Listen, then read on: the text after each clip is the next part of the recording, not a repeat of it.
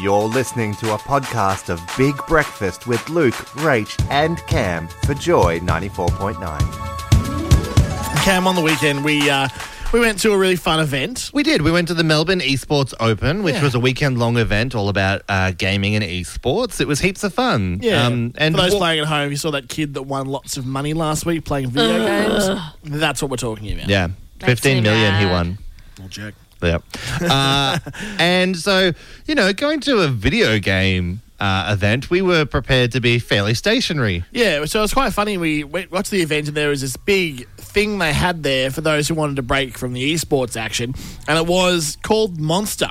Yes. The world's largest inflatable obstacle course. Yes. And, we were lining up for it and we looked at it and we thought, oh, yeah, looks a bit of fun. We watch TV shows where people are bouncing around like Ninja Warrior and stuff. Can't be that difficult. I thought, when I was looking at it, I'm like, oh, it's inflatable. It's a bit of a laugh. You'll bounce around. We'll just have take it at a fun It's a jumping pace. castle, essentially, Basically, right? yeah. And we should have been alerted early on. So there's two things that happened while we were queuing up.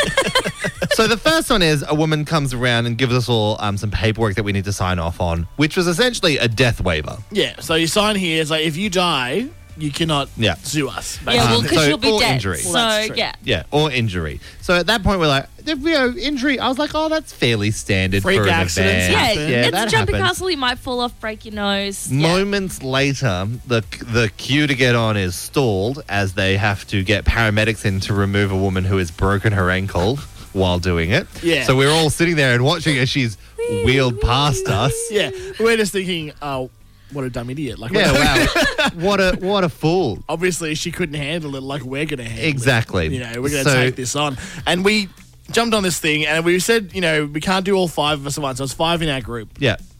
And we said, we can't do all five at once. We'll do three and then two. Yeah. But then you guys went first. Three of you went first in front of us. And they let you go straight away after. Literally us. 5 seconds later, the guy's like, do you want to race them? God damn. So we're like, yeah. So he's like, okay, go. Oh, God. Okay, All of number a one. sudden, there's these 5 grown adults like bouncing through this course. I'd like to say that makes me feel a lot better. I didn't know that happened. I just felt that you had suddenly caught up to me out of nowhere. And I'm like, I'm not going that slowly, am I? No, we had a very quick turnaround. So the big thing about this was it wasn't just bouncing along, though. It was essentially a proper obstacle course with a bit of a give to the ground that you're standing on. So you could occasionally use it to get a bit of a bounce over something, but there was climbing over stuff, there was climbing through stuff. At one point, Luke accidentally kicked me in the face. Back. Kicked you in the back. Oh, back, sorry. Yeah, you kicked me in the back to get me over Almost something. kicked our other Yep. friend in the face. Yeah, you nearly did. I accidentally crushed Edie, who's on us with Checkpoint. She went through something and I went over it and it gave way. It's a jumping castle. So. And I just crushed this poor girl who's comes up to my nipple. Like, that's how tall she is. Elliot at one point swung something at me and smacked me in the face, and I just started bleeding from my mouth. It's funny though because it's it's basically like 4 laps, like up, back, right? Yeah. And I went up the first part, and at that point I realised I am in so much trouble. You know when you've done that too much exercise and you can't breathe properly? Yeah. I had that straight away, and I had 3 laps to go of this course with different obstacles, and it got progressively harder as it went on as well. Yes. So you had to climb things, and because there was all inflatable footholds, I have large feet. Like, I'm a big dude, right? Like, I'm 130 kilos, I'm a size 14 shoe or whatever. These footholds were not designed for me at all. So I had to just jump and grab and kind of fling myself over things rather than using the actual climbing. So it was all upper body, of which I have zero strength. I was say that's what killed me. So I think I made it to the end of the second lap pretty well because it had all been lower body stuff, and my lower body's actually really strong. It's always remained strong, even from when I used to be a dancer. But my upper body is nothing. So that we've reached a point where Luke did the smart thing of going between these 2 tunnels, but I decided I'm going to go up it, and you could only get up with your upper body, and I nearly died. It was quite funny because at the end of it, right, all 5 of us pretty much just hit the ground and lay there for about 10 minutes. So 3 of Did us. they have little nap beds at the end? No, you just hit the grass at the end and just stay there. 3 of us had asthma attacks. One of us had a paramedic called to just administer, because we're adults and none of us have had an asthma attack in years, so none of us had any kind of Ventolin or pump or a breather with us. And because we're adults, we should have definitely known better. We should have. But here's the thing, right? Because again, looking at this course and seeing people run through it in front of me, I thought, I can handle this. Like, genuinely, I had no worries in my mind about getting through this course. And then it was so humbling to get through it and it be so absolutely terrible to the point where I could barely Nicer breathe. word than embarrassing. Well, no, it was this I don't course. think I was embarrassed. This I was course is definitely no- humbled, but I was Yeah. like, I'm old. It's the largest obstacle course inflatable obstacle course in the world. So I wasn't embarrassed, but I was like, you know what? This actually kicked my ass. Yeah. And it made me feel so unfit. And it's my birthday next week and I'm turning 32 and holy crap, I felt 32. Like I was like, oh man, I was not prepared. There was like a 9-year-old girl ran past me at one point, and then she was at the top of this thing that we had to go up and then jump over. I was really tempted just to give her a little push at the top of that some thing. help. It's inflatable. Yes. She would have bounced right off. I mean, we've all had Yeah, literally. Yeah. Right off. I think we've all had moments in our life where we've realised our limits, especially as you get older. You know, there's things that you used to do as a kid that you just can't do anymore.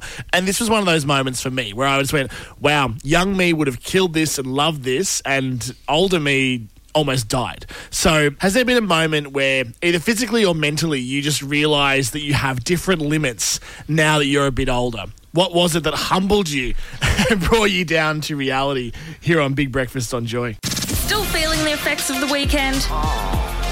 Get some big breakfast in ya. It's Big Breakfast with Luke, Rach and Cam.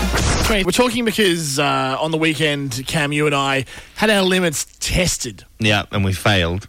by the world's largest... But you didn't fail. You completed We did it. complete it. The I world's was largest very proud of that. inflatable obstacle course Yeah. called Monster, which we thought would be not too bad, Yeah. but ended up almost killing us all. Yes. It nearly literally killed one of us. I will say the very last obstacle was this large wall that you had to climb, and I tried it and failed about 3 times and let 4 children run past me. And I thought, I'm not going to do this. And there was that sort of slight shortcut where you could just go past it and not do it and just skip the last obstacle. And I was like, no, I have to do this. Were there ropes on it? Or it was anything? there was the little handles. brick things where were for your feet, and then handles for your hands. But the bricks for your feet kept folding into the Yeah. inflatable course. Of course. And so we couldn't do anything. So I ended up having to loop my feet into the handholds for the hands and use those to get up and over. And I didn't realise until later on in the day that I had a massive rip in the crotch area of my jeans. I had noticed very early on and had just kept one eye out just to make sure his dignity was... I hope you weren't freeballing that day. No, I wasn't, luckily. I think I was wearing underwear, though, that also might have had a hole in it. So it was just it could have been a whole double situation. Oh, dear. Anyway, hopefully some poor child didn't get blinded. You can get arrested for that, Luke. And if they did, you're welcome. Oh.